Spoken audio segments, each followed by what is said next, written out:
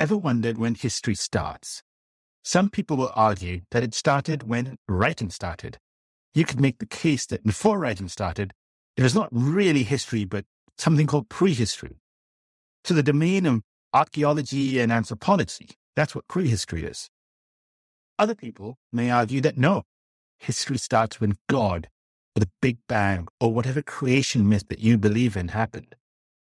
Some still may argue that further, history begins when history as a discipline, as a study, begins, and humans ultimately when they started recording historical stuff. Then again, some may contend that history is mostly stories, fibs, lies, and it's all made up anyway. So if you want real info, then these stories are not truth bombs, but just great historical fiction with some doses of high-level facts thrown in. Then again, yet others will contend that history starts at different times for different geographical areas. Australia versus, say, Iraq. Then again, that is complicated by who you may be ethnically, linguistically, and spiritually. History, for some, is thousands of years old. Others, just hundreds of years old. Then there are those for whom history is lost. Peoples are lost, and they're forever missing. We never knew they existed and never will. And of course, when we talk history, we only talk about human history. We tend not to bother with the history of the rabbit or the bear. So the question is harder to answer than it appears. Maybe we should be asking two different questions to answer this one question. Number one, when does politics end? And number two, does history begin when politics ends?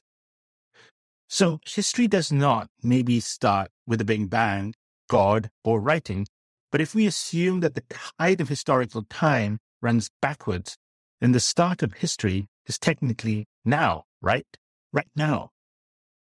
Again, I go back to what I alluded to a bit ago. When asked, when does history begin? Most people assume that it's the standard 5,000 or 7,000 years ago in modern Iraq, Egypt, Anatolia, the Levant, India, or China. There may be an argument for intelligent civilization before that time frame, but let's stick with 5,000 years ago for now.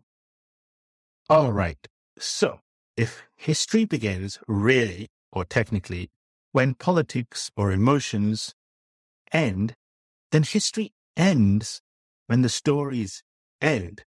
And we can assume stories or before written stories, i.e. oral, or stuff using archaeological evidence and anthropological evidence, we could try putting these together to create historical pasts. All of this sounds a bit nuanced and a bit mishmashed. Now bear with me, because it is nuanced and it is a bit mishmashed. Again, let me repeat.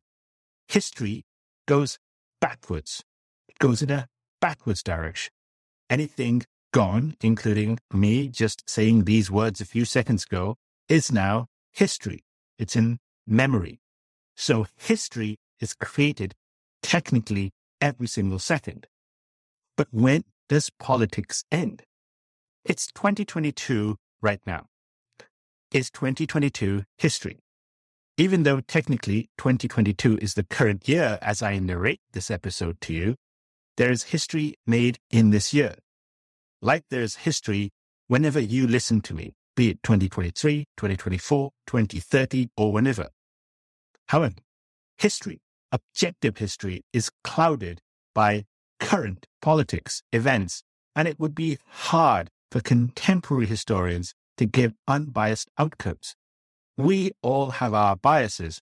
We have our biases even on really ancient events, let alone events that happened 6 hours ago. So with that said, is the COVID pandemic politics or history? What about the US invasion and occupation of Iraq, Afghanistan, the collapse of the USSR, the US invasion of Grenada or the Soviet invasion of Hungary, the independence of India, the World Wars, the Russian Revolution, the Franco-Prussian War, the Communist Manifesto, East India Company, Edo Japan, Mughal India, the fall of Constantinople, Roman Britain, Ramesses II, the Akkadian Empire. At some point, politics, technically, hopefully, could turn to history. The answer, however, is not so simple. Britons may see empire, their empire, the British Empire, as history. Many from those countries who were in the empire but are free now may see colonial imperialism as still relevant. Americans may see the Korean War as over. Koreans see it technically on the DMZ every single day.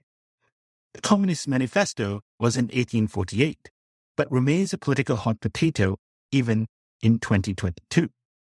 Many Indians think Mughal India was a bad thing for India. Others reckon it was a great thing. But could Ramesses II maybe be less relevant, and maybe so the Akkadian Empire too? Perhaps enough time has passed, or we are all too removed from those events enough to be more objective. Maybe you are a European and you take on Malaysian history, and Malaysian history is completely objective for you. Maybe you are Malay and you take on European history and keep it objective too. If you're looking for a date from me that I have in mind when technically I think going backwards history might start, I'm not going to say or give you a date. I don't think that's the way to look at it. Hitler may be relevant today, for instance, but in 2986, he might not be. He may be in the same category by then as Genghis Khan. Maybe we are still too close to 1945 to have that classed as history. Just like colonial Asia, colonial Africa, and Latin America remember European rule, so do the Europeans remember the 1914 to 1945 period of the two world wars and the Holocaust. Perhaps we ought to look at each of these things in turn and by specific topic. Maybe that's the way to think about things. 100 years ago, it's 1922, and it seems long ago enough to be history, yet politics of the 1920s remains relevant in the 2020s. The debacle of the German economy and the resulting rise of Nazi Germany in the mid-1930s. That happened 100 years ago. Even European colonial imperialism was around 100 years ago. And that, by the way, is a long time ago. But if you think about it, many of the countries that got independence from European powers happened in the 1960s, 1970s, and some even as late as the 1980s. 100 years is simply too recent. In my mind, even 200 years is pretty recent. The Americans still celebrate their Independence Day, and that was all those years ago. The Treaty of Westphalia in the mid-1600s is considered still relevant today in terms of how it set about diplomatic norms. Since history is so interconnected and one thing leads to another, we can keep going back. If you think about religion, then those traditions carry forward or even backwards yet more. However, I don't want to skirt the question. When does history begin?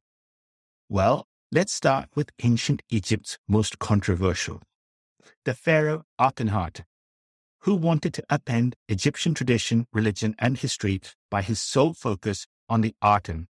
Now, I'm personally very removed from Akhenaten. The impact of the politics and even its aftermath, I'm removed from all of that. It's too far in the past for my, and I will repeat, my mind to feel political about it. I can choose to throw some ideas out by suggesting that maybe some tribes copied the idea and maybe from there Judaism was one of the outcomes. It's tempting to go down that road, isn't it?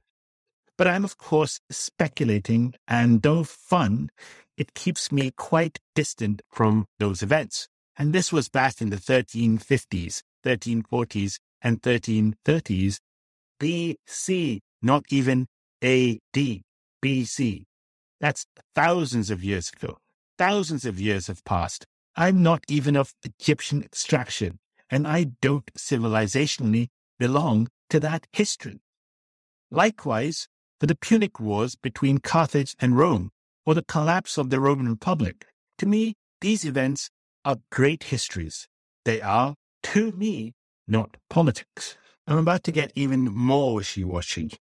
So let's talk about Jesus. Now, he was around a mildly long time ago, not as long as the Egyptian dynasties or the Babylonians, but reasonably longish ago. Jesus, who was born and lived and died a Jew, inadvertently started a religion that after his passing had a belief system created in the Roman Empire, then pushed out after the fall of the Roman Empire in the western side of Europe and the Orthodox Byzantine eastern side. If you're a Christian, then it's relevant to you now. Jesus plus the whatever church, Coptic or whatever you are part of, is relevant. It's relevant to you. The Bible, the cross, the worship, it all clicks. If you are not Christian, again, it's still quite relevant because Christian missionary zeal rampaged across the Americas, Africa, Asia, and Australia. And cultural Christian norms were spread and mildly adopted across everywhere Europeans went. Christianity, Islam, Judaism, they're all politics today. In fact, all religions are politics today. The history works in tandem with the politics. So it's unlike something like the old Akkadian Empire or the religion of the Akkadian Empire because those beliefs don't exist today. That all said, I am agnostic. Or if I'm a Hindu and I'm in India and my cultural exchange is limited to, say, India only, then my interaction with the Jesus myth is minor. But I still may be influenced by cultural Christianity. Likewise, the other way around too. You could have Hindu norms or Indian norms pushed out into the Christian world. Yoga is one such example. Now, so far we've looked at ancient Egypt and a few other ancients, including the Jesus myth. But now for something completely different. Do you know who Lalu Prasad Yadav is? I'm going to assume most of you do not know. Unless, of course, you're familiar with 1990s and 2000s politics of the state of Bihar in India. Lalu, in my opinion, was the most successfully corrupt politician in modern Indian history. His name and that of his wife, Rabri Devi, became infamous with the state of affairs in Bihar during the 90s and 2000s. Ultimately, it was a blot on the social fabric of 80 million Biharis and a further 30 million people from the neighboring state of Jharkhand. So his policies and behavior impacted over 100 million people, and not that long ago. And he is, and she was, a historically significant figure. They're both alive in 2022, by the way. However, the likelihood that this is of any significant consequence to people in Dubai, Rio, or Cape Town is zero. And right there, I've made a judgment call because it's so recent and I'm so familiar with the story that I mentioned that it was a blot on the social fabric of 80 million Biharis and a further 30 million people from the neighboring state of Jharkhand. That was my bias. So there's an example right there. Now, that's also different for other people. If you're thinking politics, because it's so recent, he was and she was, they were both elected not once, not twice, but thrice, and ruled the state for 15 years between them. Someone like me may not like them, but someone else might. And that's the point of emotive politics. In case you're wondering, though, he was elected chief minister. Policies brought in lawlessness, including violent gang crime. He allowed for a literally flourishing kidnapping industry, so mature that the kidnapped had the option of anything like a 5-star or a 1-star facility to be kidnapped in. And that's not all. He was implicated in multiple corruption cases, including the 1996 Fodder scam, where close to 4 billion rupees was siphoned from the state government. By the way, the Fodder scam was where he basically casually took money from the animal husbandry department of the government and had no less than 6 court cases against him. All to say that for someone in Berlin, this history is useless. If never told, it never happened. So it never started or ended, and it never began. And history is like that for everyone. How many people know about the debates surrounding the King of Mali, Mansa Musa II? He was a documented figure. Likewise, how many Malians and Biharis know about Francis Drake, who was an English pirate? I might even argue that many Indonesians, Indians, and Chinese don't know Christopher Columbus. Who was the chap that ultimately, supposedly, discovered the Americas, or more to the point, was the Catholic chap who stumbled onto some islands now considered the West Indies while looking for the Far East, sometimes known as the East Indies? Yet, in the Americas, it's a big deal. The entire Americas would be populated and run by random Aztecs, Inca, and Cherokee tribe types had the Catholics not come along and brought about civilization to the masses. The Canadians even named an entire province after him, British Columbia. Forget that. There's a whole country called Colombia in South America. But a Bihari, well aware of Lalu, may have zero understanding of this Columbus fellow. Now, so far, all I've done is explain the extreme complications of when history starts, because it may well depend on not just when history starts from a period of going back in time, but also a social awareness and understanding, social context. It's very easy to assume that everyone comes from your own cultural and civilizational background, but that is not the case. A hero in one place, or a history in one place, or a story in one place means absolutely nothing, or even the complete opposite to another. Pure geniuses, such as me or you, may know that Mansa Musa II was the richest leader in the history of humans ever. But most people don't, and that's okay. When we talk about when history starts, we also have to factor in our own gaps, our own knowledge, our own understanding, because ultimately we, me included, and you are too lazy, thick, stupid, and downright egotistical to know everything. An Indian not knowing about Shivaji or Ashoka or Gandhi is one thing, but an Indian not knowing Francis Drake is another. Francis Drake is irrelevant to Indian history. All to say that context trumps timeline. And I feel like I'm still skirting the question, but I'm not. I'm just trying my best to confuse you and walk you down a path that leads to nowhere. And that's the point. History starts when politics ends.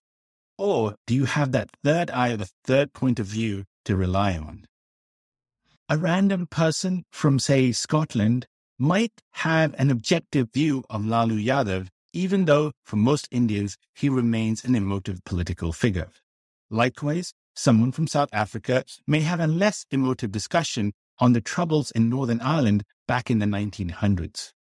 The trick is to take the politics out of the decision-making process when you cannot, like if you are from the UK and you're talking about Brexit, then you know it's still politics.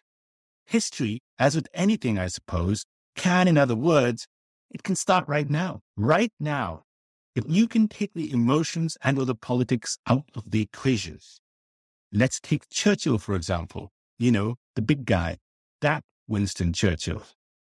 There will be a lot of people who I assume don't know of him or care about him. But he's known in the entire Anglosphere, Europe, and across many former British colonies. That's a lot of people. And with that, a lot of people have varying degrees of opinions on his legacy. Back in episode 92, the one on appeasement, I mentioned how he shaped the narrative about the appeasement era in the late 1930s. But did anyone know that he was a sidelined maverick in the 1920s and 1930s? Sidelined for politics at Westminster because he screwed up some battles during the First World War. He also lost the 1945 general election, lost it in a landslide no less, in 1945 no less. That's Churchill in domestic politics. Of course, he's seen as a hero in the UK and beyond. They gave him a state funeral after all, a reserve trusted only for monarchs. How is Churchill seen in India or the US? In the US, many US presidents look up to him and even have a bust of Sir Winston in the White House. In India, he is seen by very many as an imperialist warmonger responsible personally for the Bengal famine that killed millions. So you see how personality can be clouded. Ask yourself, though, would that same personality and that same cloud be applied to people like, say, Chairman Mao, Stalin, Hitler, or even the two Bush presidents in the US? They were all responsible for multiple deaths and destruction. But what if we dial back even further and we look at someone like the Emperor Ashoka? This was a few centuries before Jesus in India. The Mauryan emperor is widely believed to have promoted Buddhism throughout the empire that in those days extended all over modern India, Pakistan, Afghanistan, and Bangladesh. Massive. But it also is widely believed that he ordered the massacres of civilians as well as soldiers in lands that his empire would ultimately occupy. This is a matter of debate, and we don't have enough evidence to decide. So if you're looking at this as a starter, then maybe you think, oh, interesting. And then maybe you think about it as a third eye perspective. But as you dig into the story and you scratch beneath the surface, you can have a more biased view. And I reckon that that is a good history lesson. You should be able to start unbiased, but as you look into it, you want to make your own mind up. What actually happened? So that Ashoka's story can then turn into history and back into politics to make it real and make it alive and make it interesting for people. Okay. I know I'm still skirting the question, but you can see why it's so hard to decide. It's hard because the entire point of history is to start open-minded and then go and form an opinion. The point of politics and emotive stories are that you start with your own opinions and end with your own opinions. For someone born in 2003 or 2008, the Iraq War was waged by Bush Jr. and was maybe a historical event when they look at it in school. A child born in 2030 studying the war in 2045 by then may also think of it as a historical event. But for me, it was very real. I lived through it and remembered the outright lies the Blair government told to get involved in Bush's very brutal war. But I can tell my children my views, and they might tell their children my views. That gives us humans the ability to have long memories. Which brings me on to my next point. Some people do have long memories, and they have it to this day. Do you think Jews forget the Holocaust? Not only do they not forget the Holocaust, they recall what happened to them before the Holocaust, the anti-Semitism by the Christians in Europe for centuries. See what I just did there? They never forget. Of course, they are remembering institutional memories, since most Jews today are unlikely to have been alive in the 1930s and 1940s, certainly not before that time. But people can have long memories. India, Pakistan, collective West versus Russia, Palestinians and Israelis, North Korea, South Korea, and these are just recent ones. The Armenians still have beef about the genocide that they blame on the Turks. The Indians, many, still detest the Mughal Emperor Aurangzeb. I mean, even the English always hark back to the 1066 Norman invasion. Institutional knowledge or memory clouds judgment and turns what may be history into emotive politics. So, in conclusion, I reckon history starts right now. If you can take your biases off the table, then once you do that, maybe you can do whatever analysis you want, and then you can give a point of view. After all, history is and was never about facts. It's all about tales and stories mixed in what we think is probably some element of truth. So my suggestion is that ultimately you look at history objectively as you possibly can, understanding your biases from where you are or where you sit. And then once you've taken the biases off the table, to look at it objectively, and once you've taken those objective lessons, to then come to a conclusion that may be different to the biases that you started off with. Anyhow, thank you once again for taking the time to listen in. All the best. Until next time. Cheerio.